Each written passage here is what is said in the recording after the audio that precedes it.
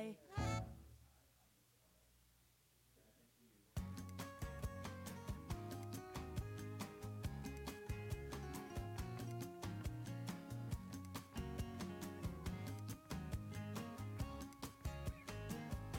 Feliz Navidad, Feliz Navidad,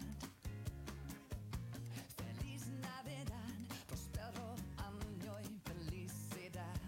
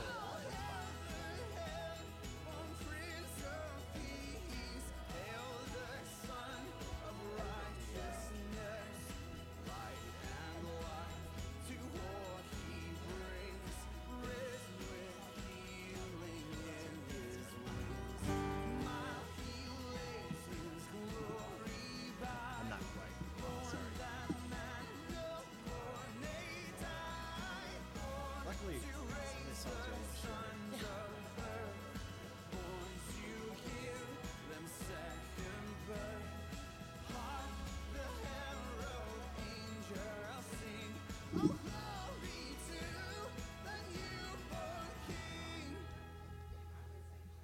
don't know why I'm having so many difficulties this morning.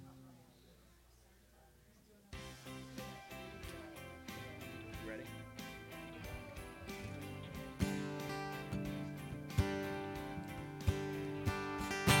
Angels from the realms of glory, wing your flight o'er all the earth.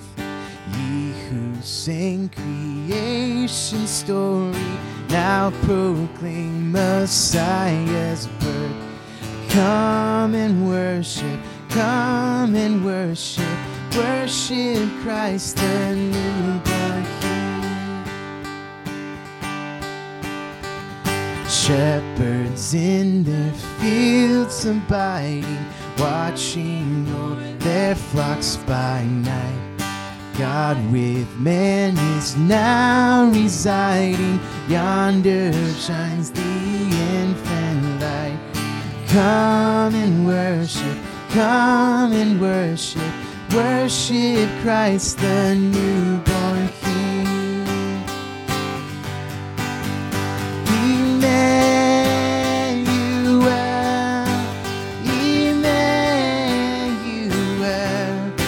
you are the God who saves us, worthy of all our praises. Emmanuel,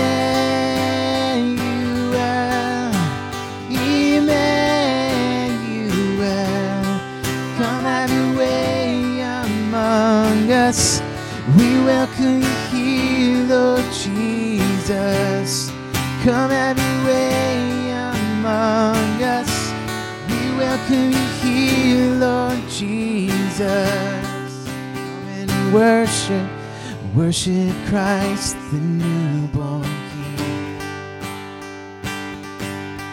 God is with us, even now, His love is here. Come and worship Christ the newborn King. God is with us, even now, His love is here. His love is here.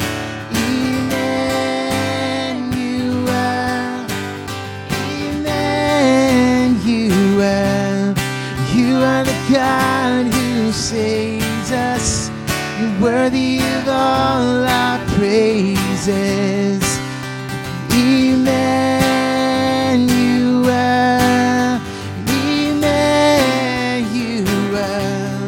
come have your way among us. We welcome you here, Lord Jesus. Come have your way among us. We welcome you here, Lord Jesus.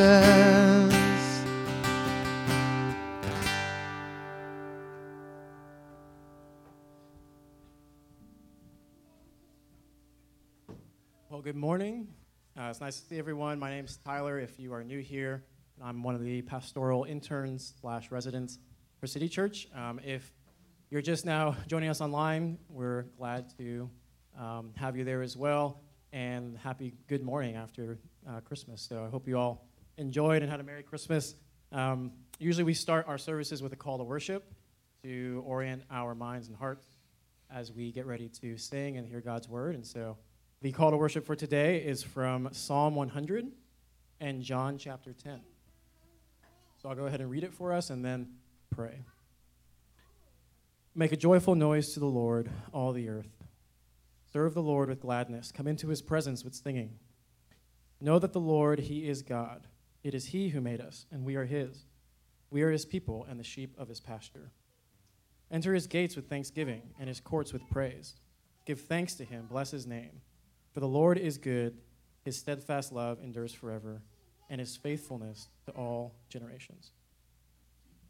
So Jesus again said to them, Truly, truly, I say to you, I am the door of the sheep. All who came before me are thieves and robbers, but the sheep did not listen to them. I am the door. If anyone enters by me, he will be saved, and will go in and out and find pasture.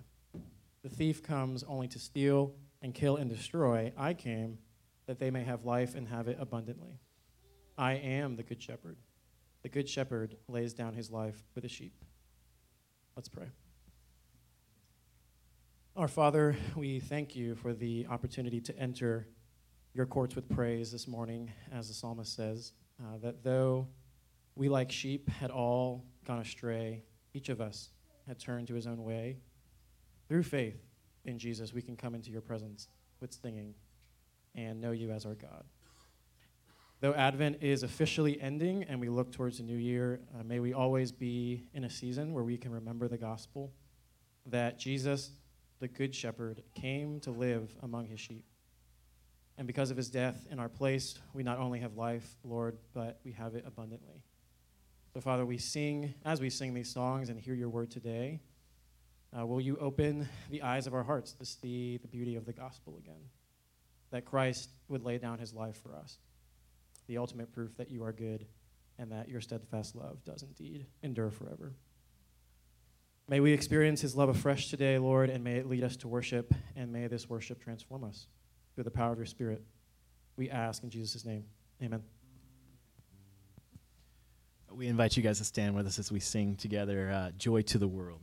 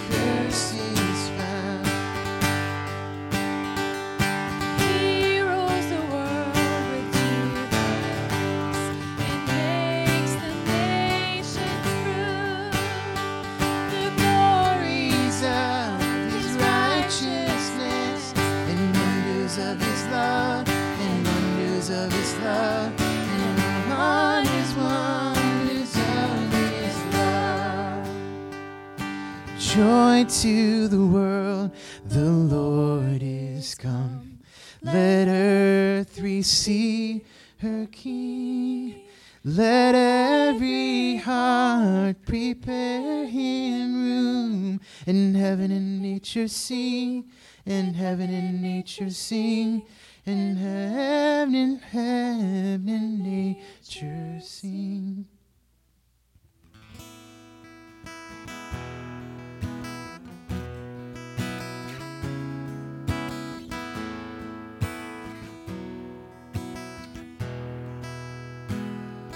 Bless the Lord, oh my soul, oh my soul.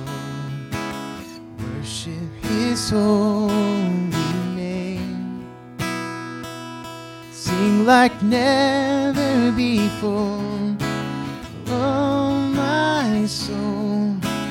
Worship his holy name.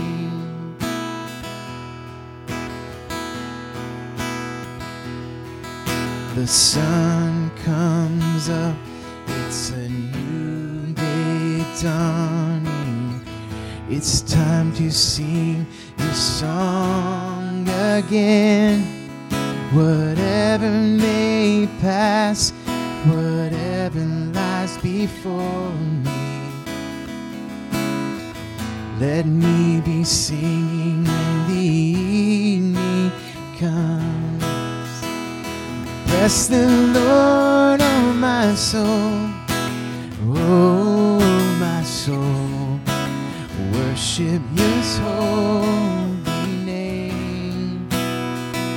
Sing like never before, oh my soul, I worship Your holy name.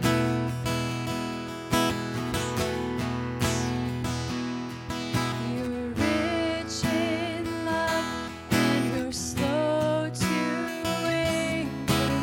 Name is great and your heart is kind. For all your goodness, I will keep on singing. 10,000 reasons for my heart to find. Bless the Lord, oh my soul, oh my soul, worship His holy name. Sing like never before, oh my soul, I worship Your holy name.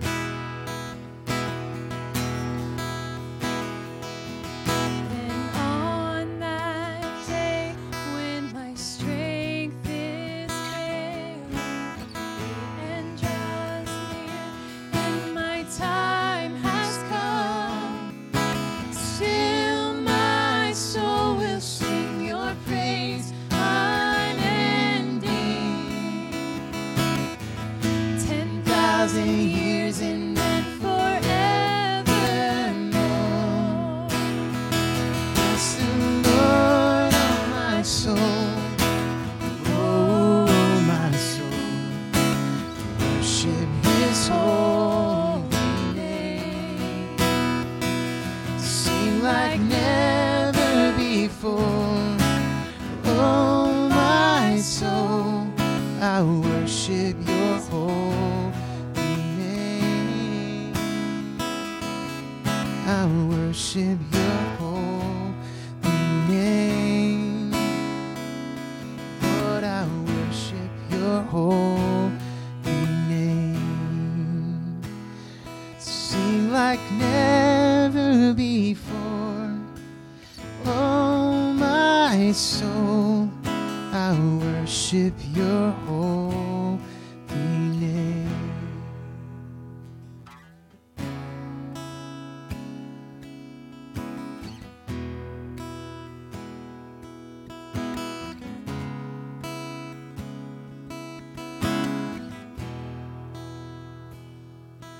All these pieces Yes, broken and scattered, in mercy gathered, mended and whole, empty-handed, but not forsaken. I've been set free. I've been set free. Amazing grace, how sweet the sound that saved a wretch like me. Oh, I once was lost, but now I am found. Was blind, but now I see. I can see You now. Oh, I can see the love in Your eyes, laying Yourself down,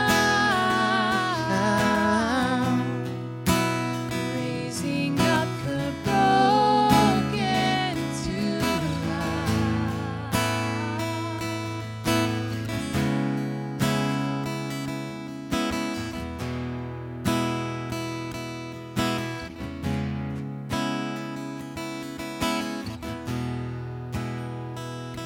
Take our failures You take our weakness. You set your treasures in jars of clay. So take this heart, Lord, I'll be your vessel, the world to see your life in me.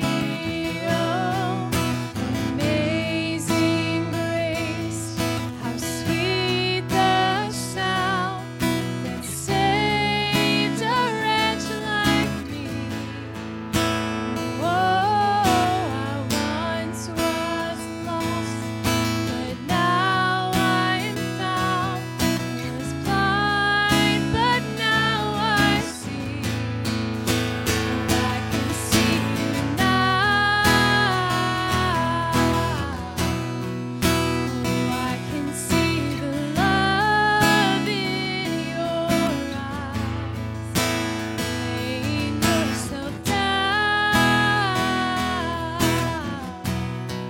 raising up the broken to life.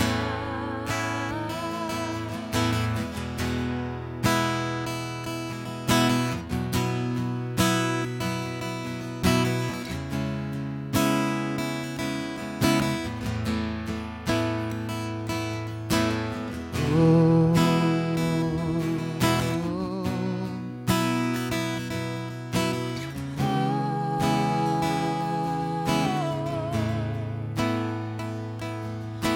Amazing grace, how sweet the sound that saved a wretch like me. Whoa, I once was lost, but now I am found. Was blind, but now I see. sing that again. Amazing grace, how sweet the sound that saved a wretch like me. Oh, I once was lost, but now I am found. Was blind, but now I see. You guys can be seated.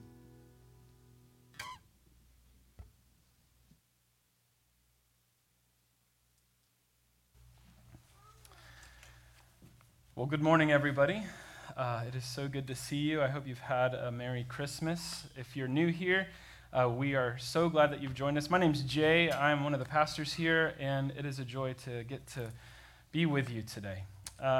If you're new here, like I said, we are a church that aspires to be an authentic community walking with God in our city, and we hope that you can see that in our efforts this morning. I want to say thank you in particular to Eric, Elizabeth, our AV team, the hospitality team, and kids ministry, those who are volunteering this morning. This is a hard morning to staff volunteers, the day after Christmas, but we are incredibly grateful for them and their time and their service to us to make this morning happen.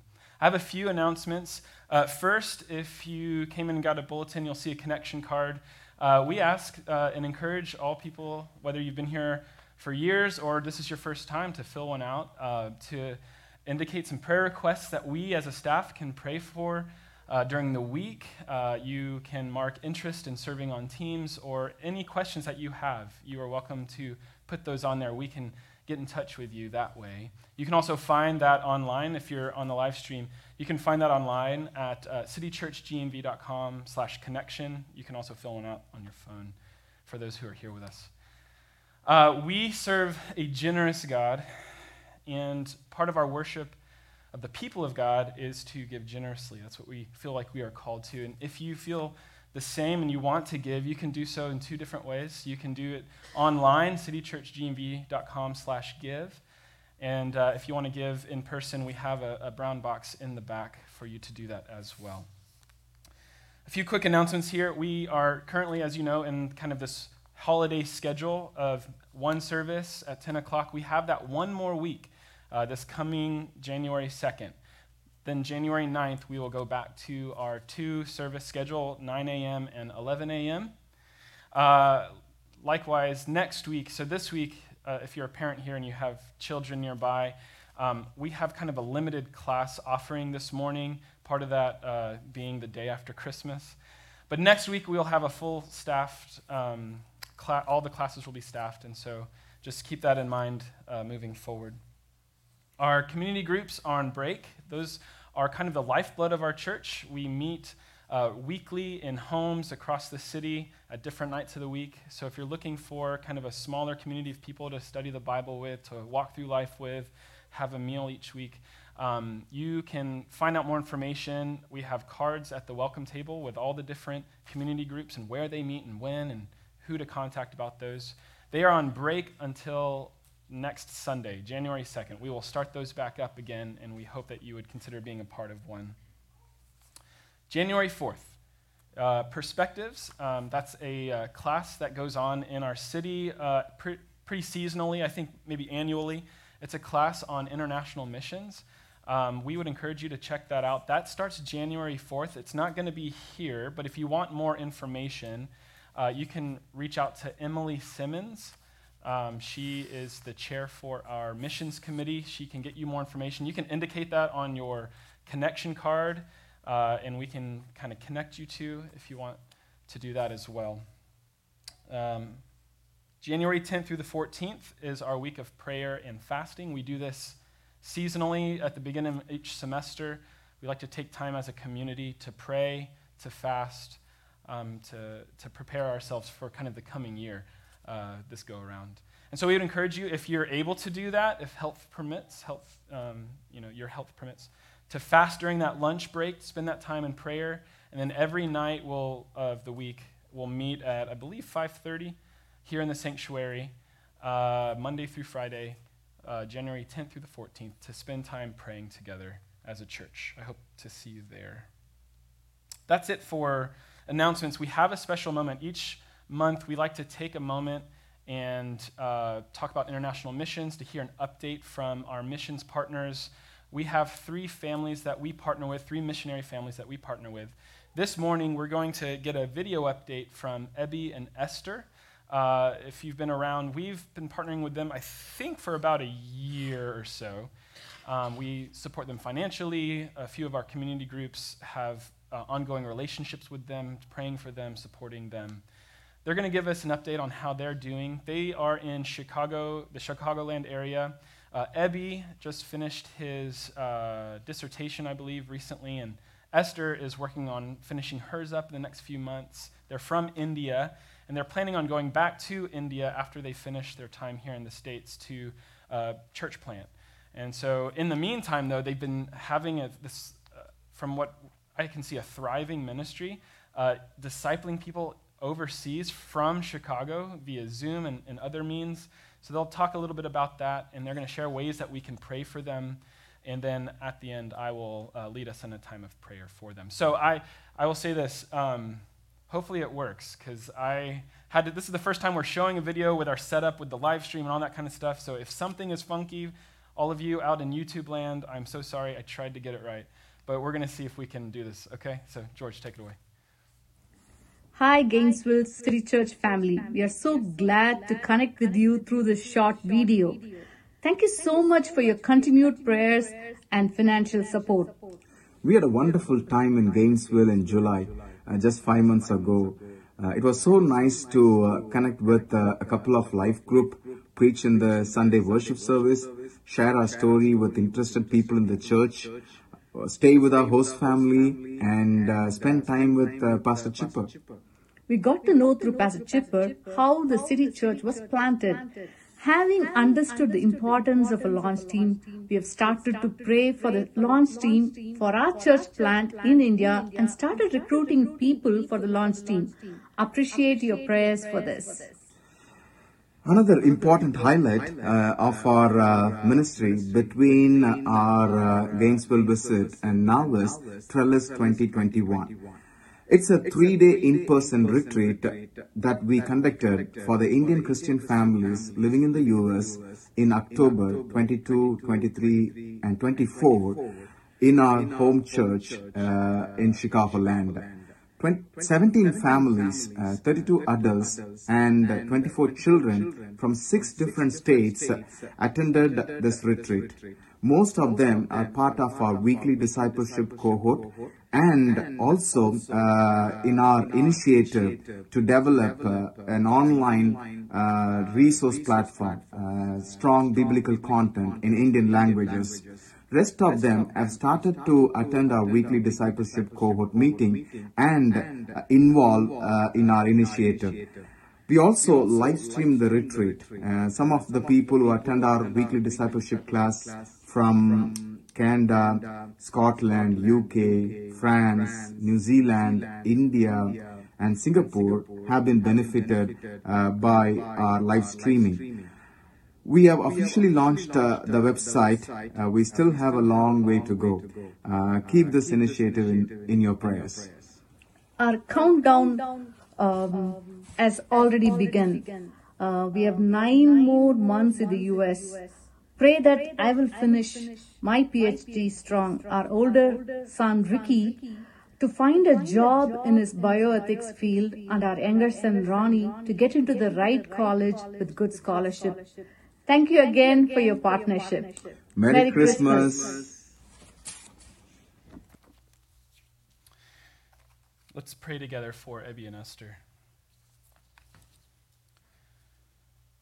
God, we thank you for Ebby and Esther and Ricky and Ronnie, their boys. We thank you for the heart that you've given them, that they love you so much and they love, God, this world so much that they want to share the hope that they have in Christ with those in their home country of India.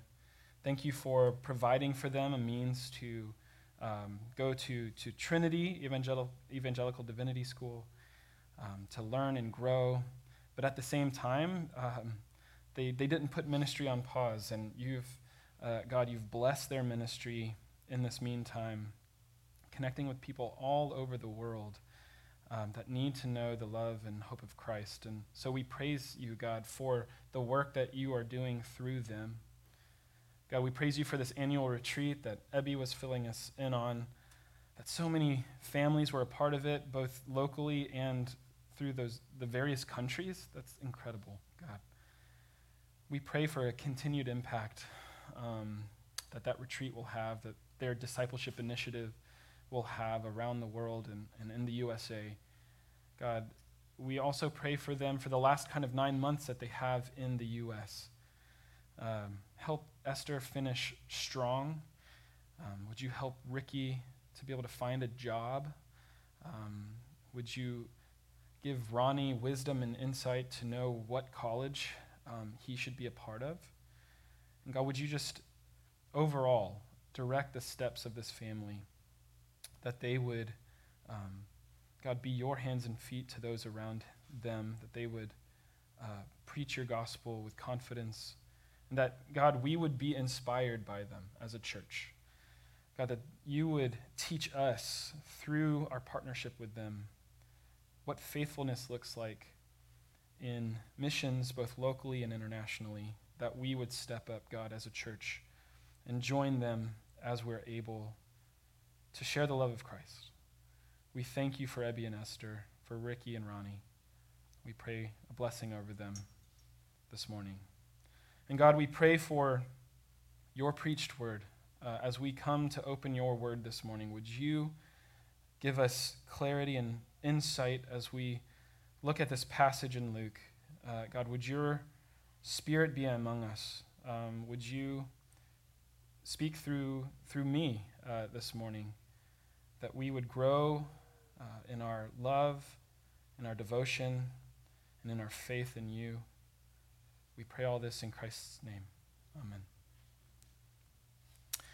Well, if you'll open up your Bibles, we are going to look at a passage in the book of Luke this morning, Luke chapter 2, verses 22 through 40.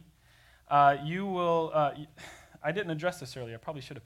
Ryan and Chipper, two of our pastors, they are both out getting much-needed rest, and so I And so I said thank you to Eric and Elizabeth. I'm especially thankful for Eric and Elizabeth because I'm not doing absolutely everything on stage this morning.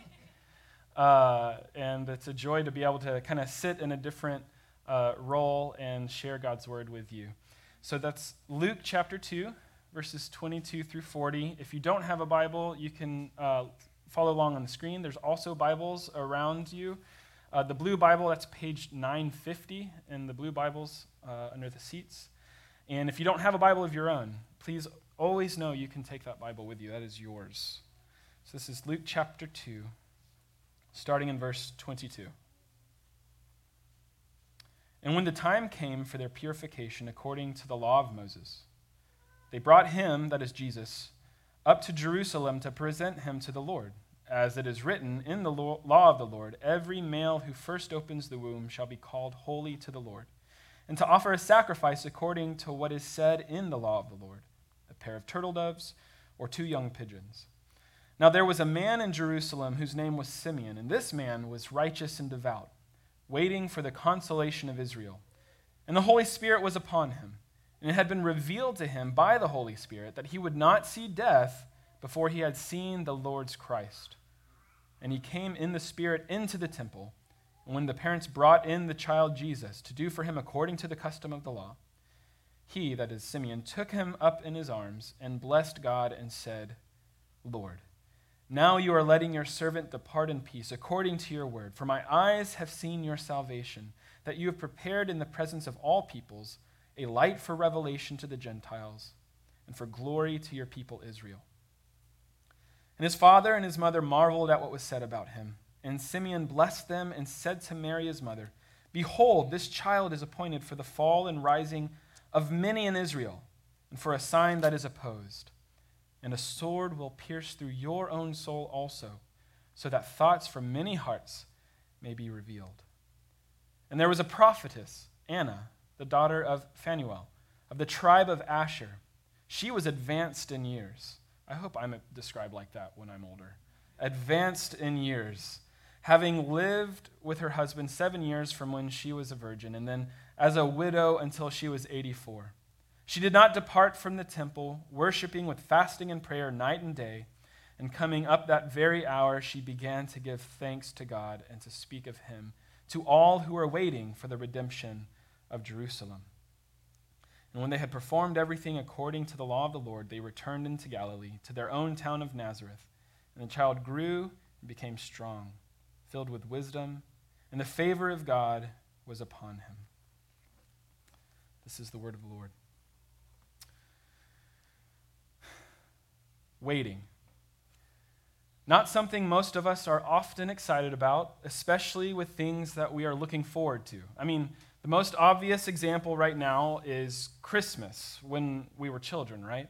I remember being a child feeling like Christmas took forever to arrive. And one of our Christmas traditions as a family now, as an adult, one of our Christmas traditions, we let our kids open up one gift on Christmas Eve after all the activities of the evening are done. Kind of like a foretaste, you could say, of the next morning. And this year, I think more than ever, my children tried to negotiate with us a way to open that one gift earlier in the day rather than at the end of the day. Don't worry, my wife Rochelle and I held firm underneath the weight of the pressure of our 5 children. But my children exhibit a characteristic that I think is pretty universal. We don't like waiting, especially for things that we're looking forward to, excited about, or what have you. And that's kind of been what Advent has been about. It's been about waiting. As we've observed Advent together as a church this past month, we've been identifying with the people of Israel in their waiting for the promised Messiah, and recognizing that we too are in an Advent season of our own. We are awaiting the return of Jesus, to wipe away every tear, to make all things new, to bring full restoration, as Pastor Chipper mentioned last week. This morning, we're going to spend our Sunday after Christmas Day studying one of the final passages of the birth narrative, one that's not typically included in nativity movies. It's not a scene that's on holiday cards, but one that helps clarify the meaning of Christmas. In this passage this morning, we see God as a faithful promise keeper who's fulfilling his promises for the people who have been waiting for him. And we'll see three things that I hope will encourage you this morning as we end 2021 and we move into 2022. I can't believe it's about to be 2022. Those three things are: God is faithful to keep his promises, God is faithful, not predictable, and then the third part, God is faithful, so we worship while we wait. So let's look at that first point. God is faithful to keep his promises. We're going to look at this passage in its context. Luke sits right in the middle of kind of the Old Testament and the New. Although it's part of the New Testament, this is clearly set in an Old Testament context where God has made certain promises that have yet to be fulfilled, promises to the people of Israel of a coming Messiah, promises about how all the nations will be blessed through Abraham's line. And first and foremost, turn the page. And we come to a point where the fulfillment of these promises are coming into fruition with the birth of Jesus. Luke 1 and 2 are really a setup for the ministry of Jesus. It's an origin story for our hero, explaining both the origin of John the Baptist, who would prepare the way for Jesus, and then, of course, the birth of Jesus. So Jesus has been born in Bethlehem, the angels sang, the shepherds came and worshiped, and now in this passage we come to this morning, it's been 40 days since his birth, and we see Mary and Joseph taking their son to the temple in Jerusalem. So 40 days after childbirth, it was required for a new mother to make a purification offering. And additionally, when a family has a firstborn son, the law of the Lord required that they present this child to the Lord and consecrate him to God. So Mary and Joseph, being faithful followers of God, they went to Jerusalem from Bethlehem to practice these rites. And it's here that we're introduced to Simeon. We don't really know a lot about Simeon. He doesn't come back to the story really after this point at all. But what we do know about Simeon is that he was devout and righteous. He was from Jerusalem. We can infer from context that he was likely an older man, though that's never really explicitly stated. And we know that the Holy Spirit was upon him. And we need to remember that all this is happening before the outpouring of the Holy Spirit that we see in Acts. So there's only a few instances in Scripture where the Holy Spirit is upon someone. And so this indicates in some ways that Simeon had a very unique role to play in this story. You see, God had promised to Simeon that he would not see death until he saw the Lord's Christ, the Messiah, the promised one of Israel. So he, Simeon, was tasked as kind of a watchman. And here you see by the prompting of the Holy Spirit, he finds himself at the temple at the same time as Mary and Joseph. He basically bumps into them in a seemingly random occurrence, but as we know, nothing really here is random at all. And he looks at the baby and he knows, through the power of the Holy Spirit, he knows that this is the Messiah, and he praises God. And just like your modern day musical, he bursts into song. Just to decide here, the first couple chapters of Luke, if you like musicals, it's basically a musical. There's all these characters going from speaking to bursting out in song, and here Simeon does as well. And if you don't like musicals, I'm not sure what to say. Go watch the new Spielberg West Side Story. It's incredible. And then let me know if you still dislike musicals. At any rate, we see Simeon here praising God and pronouncing the impact that this baby is going to have, not just on the people of Israel, but on how he's going to bless all peoples. So the question is, how do we see God's faithfulness in keeping his promise here? First and foremost, we see God fulfilling Old Testament prophecies that had been made concerning the Messiah. But what I want to take note of is this kind of dual faithfulness of God. We see God keeping promises both at this large level, these promises for an entire community, entire people, but he's also keeping his promise to this individual Simeon. God cares for both Israel as a group, but he also cares for this individual. He provides Simeon a promised peace that Simeon seemingly has been waiting for a very, very long time. And God's faithfulness isn't some vague idea that only applies to the church or to a community of people. Although it is that, his faithfulness applies to you. How do I know? Well, we see God's faithfulness throughout Scripture. It's literally everywhere, both as statements of God's faithfulness, but also actions that prove his faithfulness. We see it in the Old Testament as God rescues the people out of Egypt, the people of Israel. We see it as he establishes Saul and then the line of David as kings over Israel. We see it as he cares for the people throughout their exile. We see it with him bringing them back and rebuilding the temple and wall with Ezra and Nehemiah. And this isn't even an exhaustive list. Look at the accounts of Abraham, Moses, Jacob, Daniel, Job, Joshua, Esther. He provides and sustains them. In the New Testament, look at all the early church and Paul, Peter, Timothy, and others, and how he took them through various trials and ordeals and was with them the entire time, leading them. Okay, Jay, but that's all in the Bible. How about something more present day? Okay. Well, let's look at Matthew 6. Matthew 6, God promises to always provide for his children. Jesus talks about how if God cares for the birds and the flowers and provides for what they need, of course he's going to provide for his own children. So there are many instances where God has provided in tough situations for me and for folks that I know. A car breaks down, someone loses a job, folks are struggling simply to pay the bills, and I've seen God time and again provide in surprising and seemingly miraculous ways. And one of the beautiful things I've seen, this is kind of an aside, is that oftentimes the means by which God shows his faithfulness is through the actions of the people of God. Through many of you sharing your resources to help those around you in need. Being an instrument of God's faithfulness to others.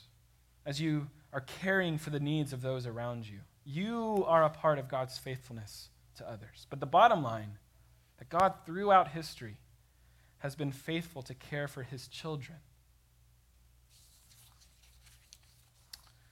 Because God is faithful to keep his promises. He can't do anything else. When you come to a point in your life where you question his faithfulness, remind yourself of all the times that he has been faithful in small and in big ways in the past. One thing I believe trips us up when we're in a season of waiting and we can't see God's faithfulness. We tend to think that God is as predictable as he is faithful. We define in our minds how his faithfulness should manifest itself. We create an expectation with our limited understanding about how a certain situation should go. Or we project on him expectations on the outcome of a season of waiting. And we're let down in the moment when it doesn't go the way we expect, thinking God hasn't been faithful. No, he has always been faithful. But his faithfulness is often unpredictable and always guided by his infinite wisdom, not our limited understanding. Let me say that again. God has always been faithful, but his faithfulness is often unpredictable and is always guided by his infinite wisdom and care, and not guided by our limited understanding, which we actually see in this next point, that God is faithful, not predictable. When Simeon finishes his song of praise, he turns to Mary and Joseph, and he speaks both a blessing over them and a prophecy. Verses 34 and 35, it says, "And Simeon blessed them and said to Mary his mother, 'Behold, this child is appointed for the fall and rising of many in Israel, and for a sign that is opposed. And a sword will pierce through your own soul also, so that thoughts from many hearts may be revealed.'" I imagine this was quite an unexpected word for the parents of Jesus. Up until this point, the only things really spoken about Jesus and his coming in the New Testament are two instances of the same words spoken by the angel of the Lord to Mary in Luke chapter 1, and then the angel speaking to Joseph in Matthew 1. He says the same things. He says, "He will be great and will be called the Son of the Most High, and the Lord God will give to him the throne of his father David, and he will reign over the house of Jacob forever, and of his kingdom there will be no end. Super positive. But also in Luke, we see the angel of the Lord speaking to the shepherds in Luke 2, describing Jesus as a Savior who is Christ the Lord. Again, really positive and uplifting. But here, in this account, well, here's the thing. What we see in those accounts is we see the what of the work of God. We see what is going to happen. But with Simeon, we, the reader, along with Jesus' parents, are getting a bit more of the how. Jesus is appointed for the fall and rising of many in Israel. This recalled to my mind passages such as like Isaiah 8:14. He will become a sanctuary and a stone of offense and a rock of stumbling to both houses of Israel, a trap and a snare to the inhabitants of Jerusalem. And many shall stumble on it, and they shall fall and be broken. But also, Simeon's words here remind me of Psalm 118, where we read of the cornerstone that the builders rejected. The division that Simeon is referencing is kind of like this. It's that Jesus is the rock by which some will be lifted out of the mud and mire, to reference Psalm 40, but also Jesus will be the rock that others will trip over and fall into the mud and mire. But more than that, he says that Jesus will be opposed, but that through that opposition, many hearts will be revealed. Jesus came, in part, to reveal the true heart of man. You see throughout the Gospels, people hear the message of Jesus, and their true hearts towards God are revealed. But to those who repent and believe, both to those who repent and believe, and to those who reject Christ. The last piece of this how of the work of Christ is in some ways the most tragic given this context. Simeon, as an aside, he includes for Mary, he says, a sword will pierce through your own soul also.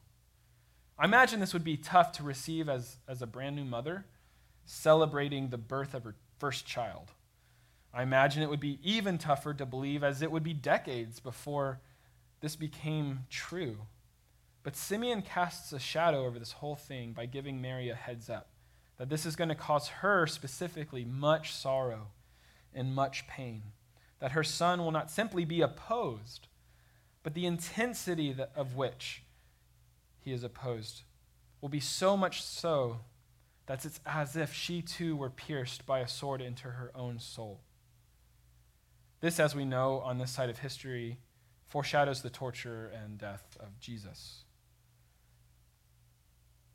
Have you ever looked back on your life, maybe a certain season where you prayed for something and it didn't go the way you intended, yet in hindsight you can see God's faithfulness? I sometimes feel like that's most of my life. I want to share, when I was in college, I was studying music. My primary instrument was percussion. I loved percussion from the time I picked up a pair of sticks as a 13-year-old, and I played through high school. And then I decided I love this so much, I want to study it in college. And so I went into college ready to study music, and college started to kind of take away the joy of music for me. My sophomore year, I was getting burnt out, and my motivation to practice was waning. I then developed tendonitis and had to take a break from it. Then a couple weeks later, I was in a car accident that left my wrist broken in 2 places. I had to wear a cast for 2 to 3 months. And I ended up not playing percussion for over a year. I was angry with God. I didn't understand how he could take this thing that was such a treasure to me, how he could take this thing away. But there are things that I gained from that experience that I would not have otherwise.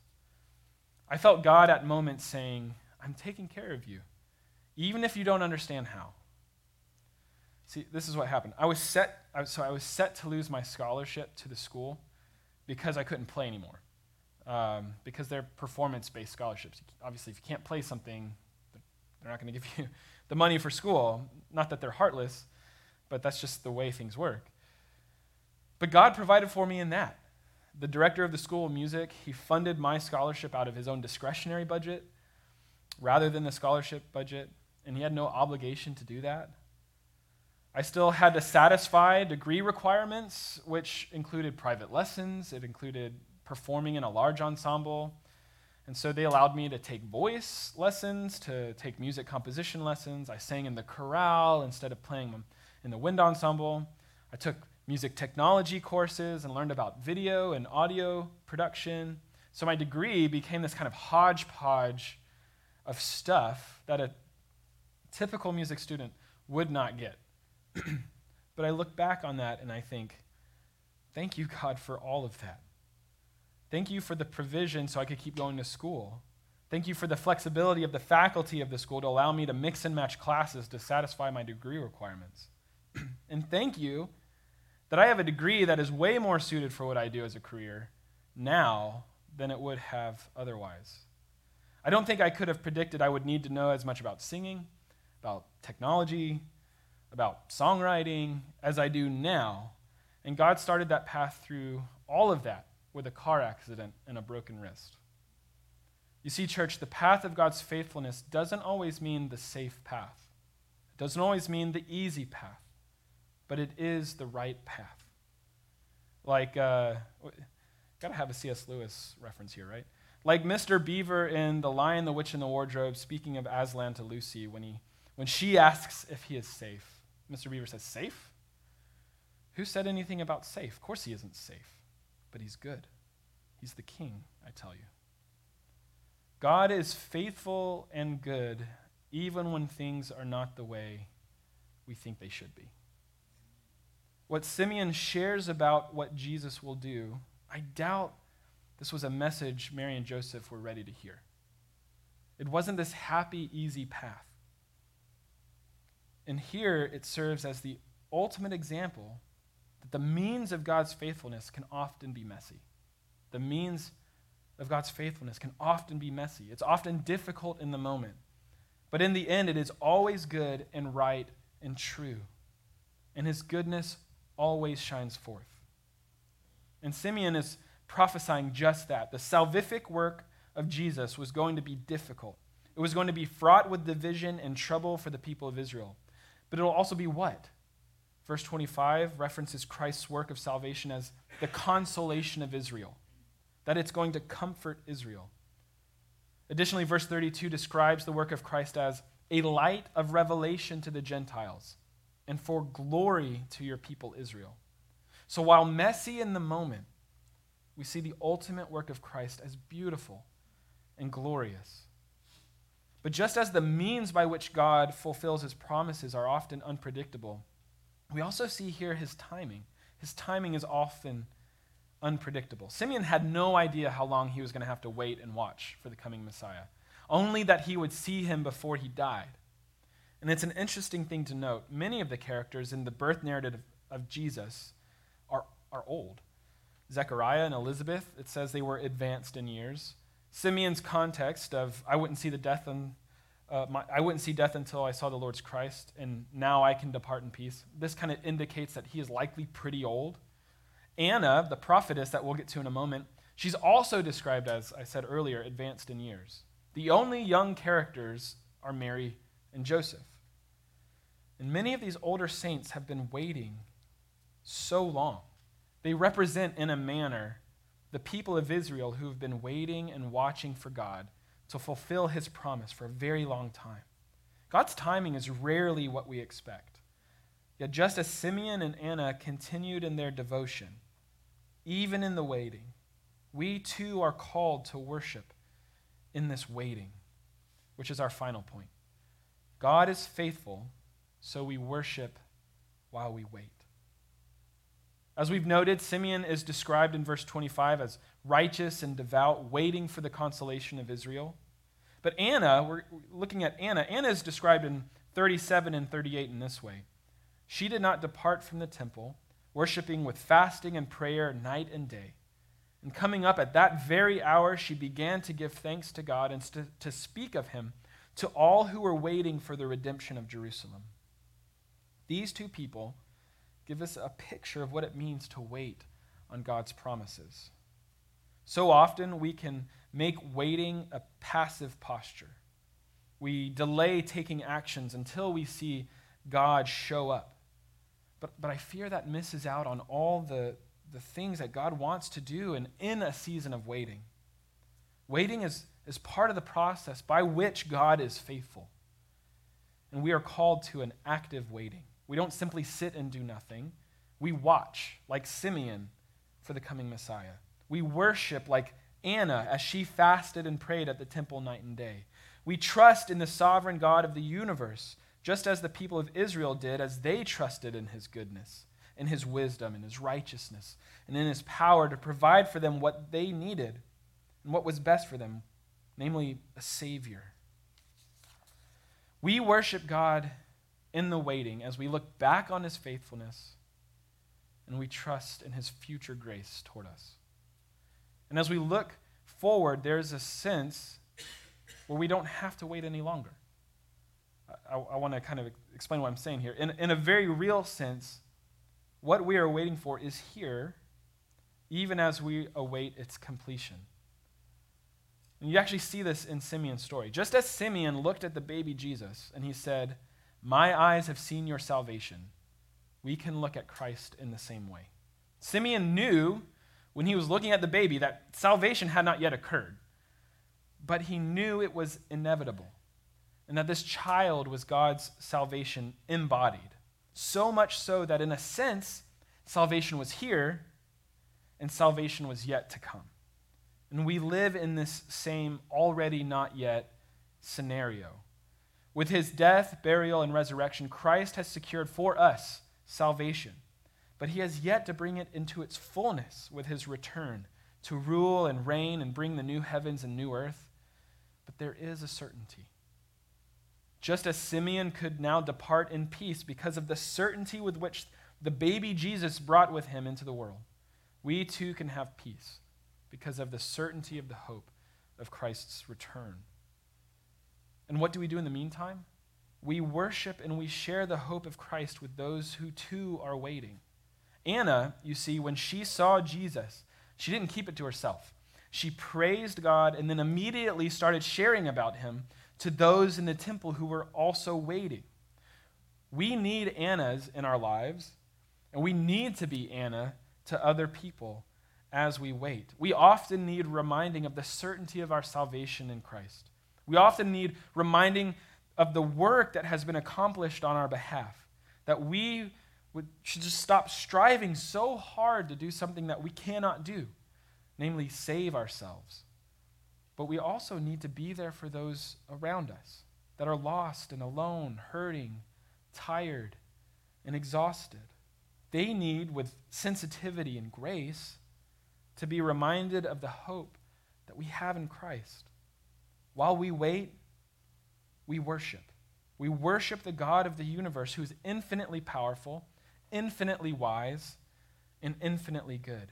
We celebrate the ways in which he has been faithful to us in the past. We worship with longing for a time where he will complete his work and bring final justice and restoration to our broken world. But you may be asking, Jay, what if this season of waiting is painful? I just want it to be over. What do I do with that? And I know that the pandemic has been that kind of season for many of us. For many of you, the anxiety, the fear, the stress has been real and extended long past when you expected it to be over. What we can do is we can pray for relief. We can pray and acknowledge God's power over our lives, acknowledge that we have no control, and we can place our trust in the God who has control and loves you dearly. God uses the waiting to refine us, to shape us, to mold us into his likeness, that we would have a greater trust, a greater love, and a greater intimacy in our relationship with him. When waiting hurts, it's an opportunity to place your trust in the God who sees your pain and can identify with you in a very personal way. Christ endured so much pain for you. He understands completely. Run to him for comfort and strength during a season that might feel too much to bear. I'm going to close with a reading of Psalm 130. Listen to these words. This is written by someone in a season of waiting. Out of the depths I cry to you, O Lord. O Lord, hear my voice. Let your ears be attentive to the voice of my pleas for mercy. If you, O Lord, should mark iniquities, O Lord, who could stand?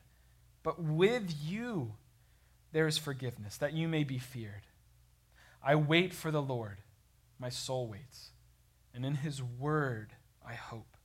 My soul waits for the Lord, more than watchmen for the morning, more than watchmen for the morning. O Israel, hope in the Lord, for with the Lord there is steadfast love, and with him is plentiful redemption, and he will redeem Israel from all his iniquities.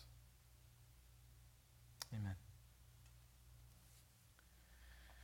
So each week, we take time in this season of waiting. Communion is kind of part of this act of waiting. It's part of what it looks like to wait on the return of Christ. It's a reminder, it's a way that we can remind ourselves of the work of Christ on our behalf, his body broken, his blood shed for us. So we do that each week. Jesus, on the night that he was to be betrayed, he had a meal with his disciples, and he took the bread and he broke it. And he said, "This is my body broken for you. As you eat this, do so in remembrance of me." And likewise, taking the cup, he poured the drink and he said, "This is my blood poured out for you. As you drink this, do so in remembrance of me." And Paul writes, as we eat this bread and we drink this cup, we proclaim Christ's death until he returns. In this season of waiting, we remind ourselves of the beauty of the gospel, on the certain hope that we have in Christ. And it's a means of, in some ways, encouraging us in this season that can be really difficult, whatever that might be for you. We observe communion in a certain way. We have a deacon and an elder standing on either side. They'll hold a bowl and they'll pass you the what is it called? The bread. It's not bread. It's a wafer. That's the word I'm looking for. Thank you. They'll pass you the wafer, and then you can come to the table and we will have cups of juice for you as well. And you're welcome to take communion here or back at your seat. There's no dismissal by row or anything like that, as many of you are aware. And this is for anybody who expresses faith in Christ. You are welcome. You don't have to be a member. You don't have to be a regular attender. If you believe in Jesus, you are welcome to this table. If you're here and you wouldn't say that you believe in those things, first, we're really happy that you're here. We're glad that you've joined us and you're considering these things, but I would encourage you to not participate in a meal that you wouldn't say that you believe in at this time, but instead maybe reflect on some of the things we've talked about this morning, and to know that I'm available and the rest of our staff and elders and deacons are available to talk to you and process these things with you actively. So I'm going to pray for us. There'll be a moment of silence, and then Eric and Elizabeth will lead us in some music. During that moment of silence or the music, you are welcome to take communion as you'd like. Let me pray for us. God, we give you praise this morning. We praise you as Simeon did when he was looking at the baby Jesus.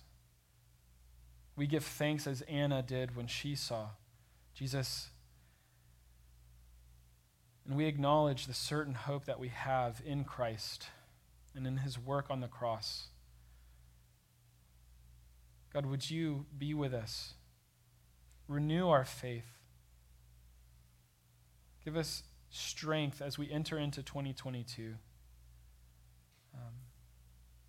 God, that we would have greater intimacy with you as we wait for your return, that we would, God, worship you in the waiting, that we would share your love and hope with others around us that are also waiting, and that we would take communion now, God, in a manner that renews our faith, gives us strength. God, may we worship you now. We pray in Christ's name. Amen.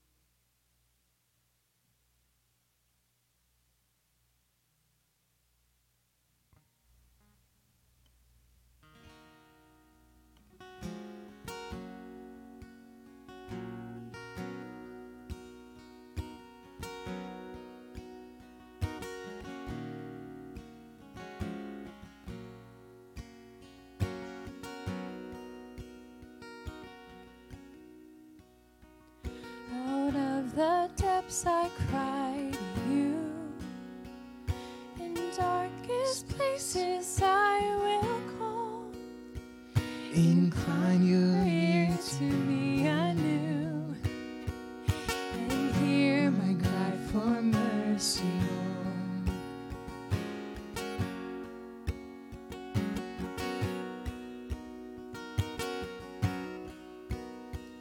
Were you To count my sinful ways, how could I come before your throne? Yet for forgiveness meets my gaze. I stand redeemed by grace alone. will wait for you?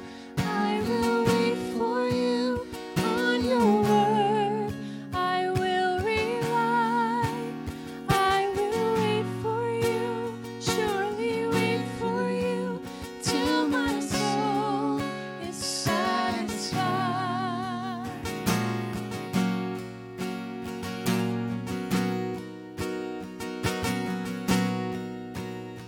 So put your hope in God alone. Take courage in His power to save, completely and forever won by Christ emerging from the grave.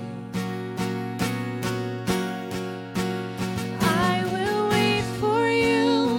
I will wait for you on your word. I will rely. I will wait for you, surely wait for you, till my soul is satisfied.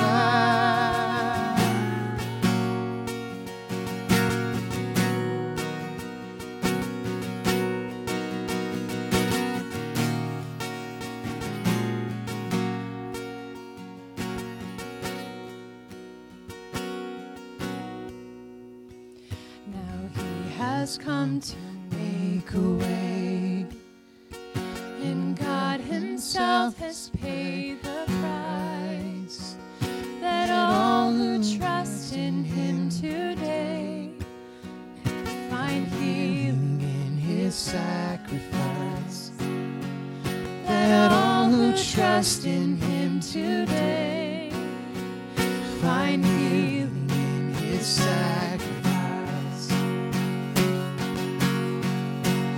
I will wait for you. I will wait for you through the storm and through the night. I will wait for you, surely wait for you, for your love is my delight. I will wait for you. I will wait for you on your storm and through the night. I will wait for you, surely wait for you, for your love is my delight. We invite you guys to stand and sing with us in this last part.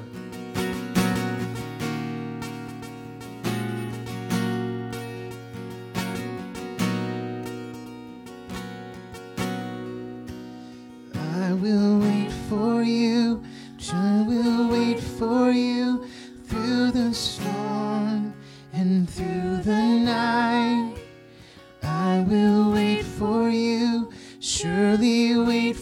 you, for your love is mighty right.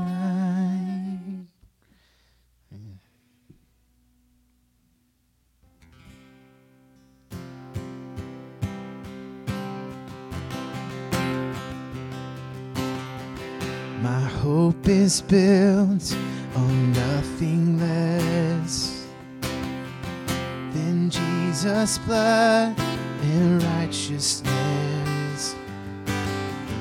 I dare not trust the sweetest frame, but wholly trust in Jesus' name. Christ alone, cornerstone, weak made strong in the Savior's love. Through the storm, He is Lord, Lord of all.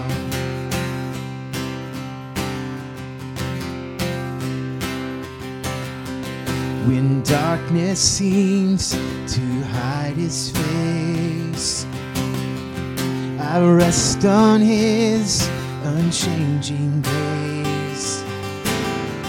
In every high and stormy gale, my anchor holds within the veil. My anchor holds within the veil. Christ alone, cornerstone, weak made strong in the Savior's love.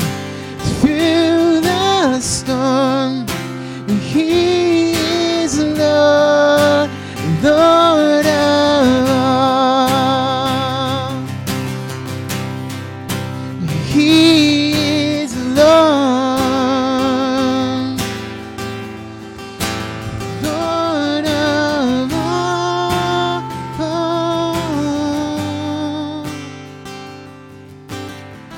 When He shall come with trumpet sound, oh, may I then in Him be found, dressed in His righteousness alone, faultless to stand before the throne.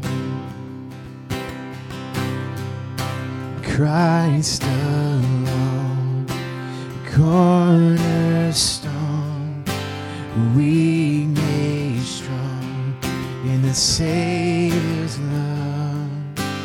Through the storm, He is Lord, Lord of all.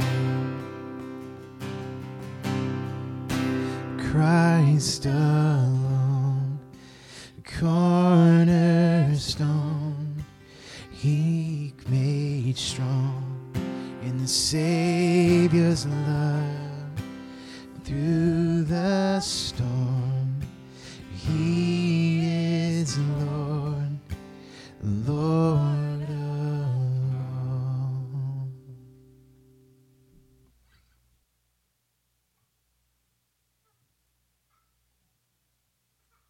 Well, it's been a pleasure worshiping with you this morning. Thank you, Jay, for bringing the word.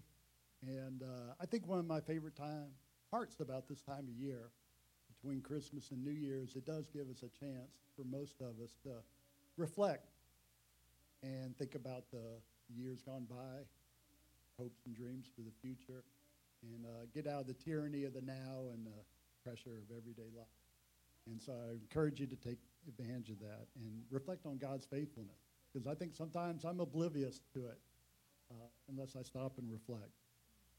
And so here's this benediction from Thessalonians.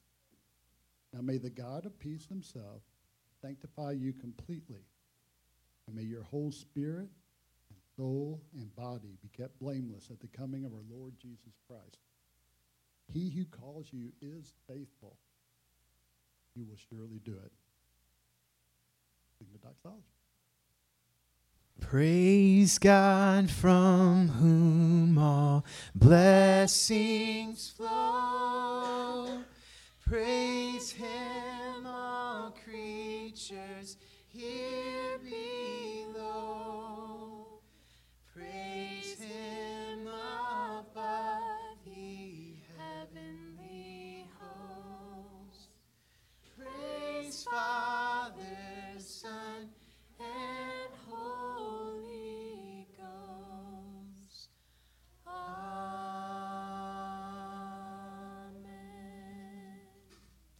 Go in grace.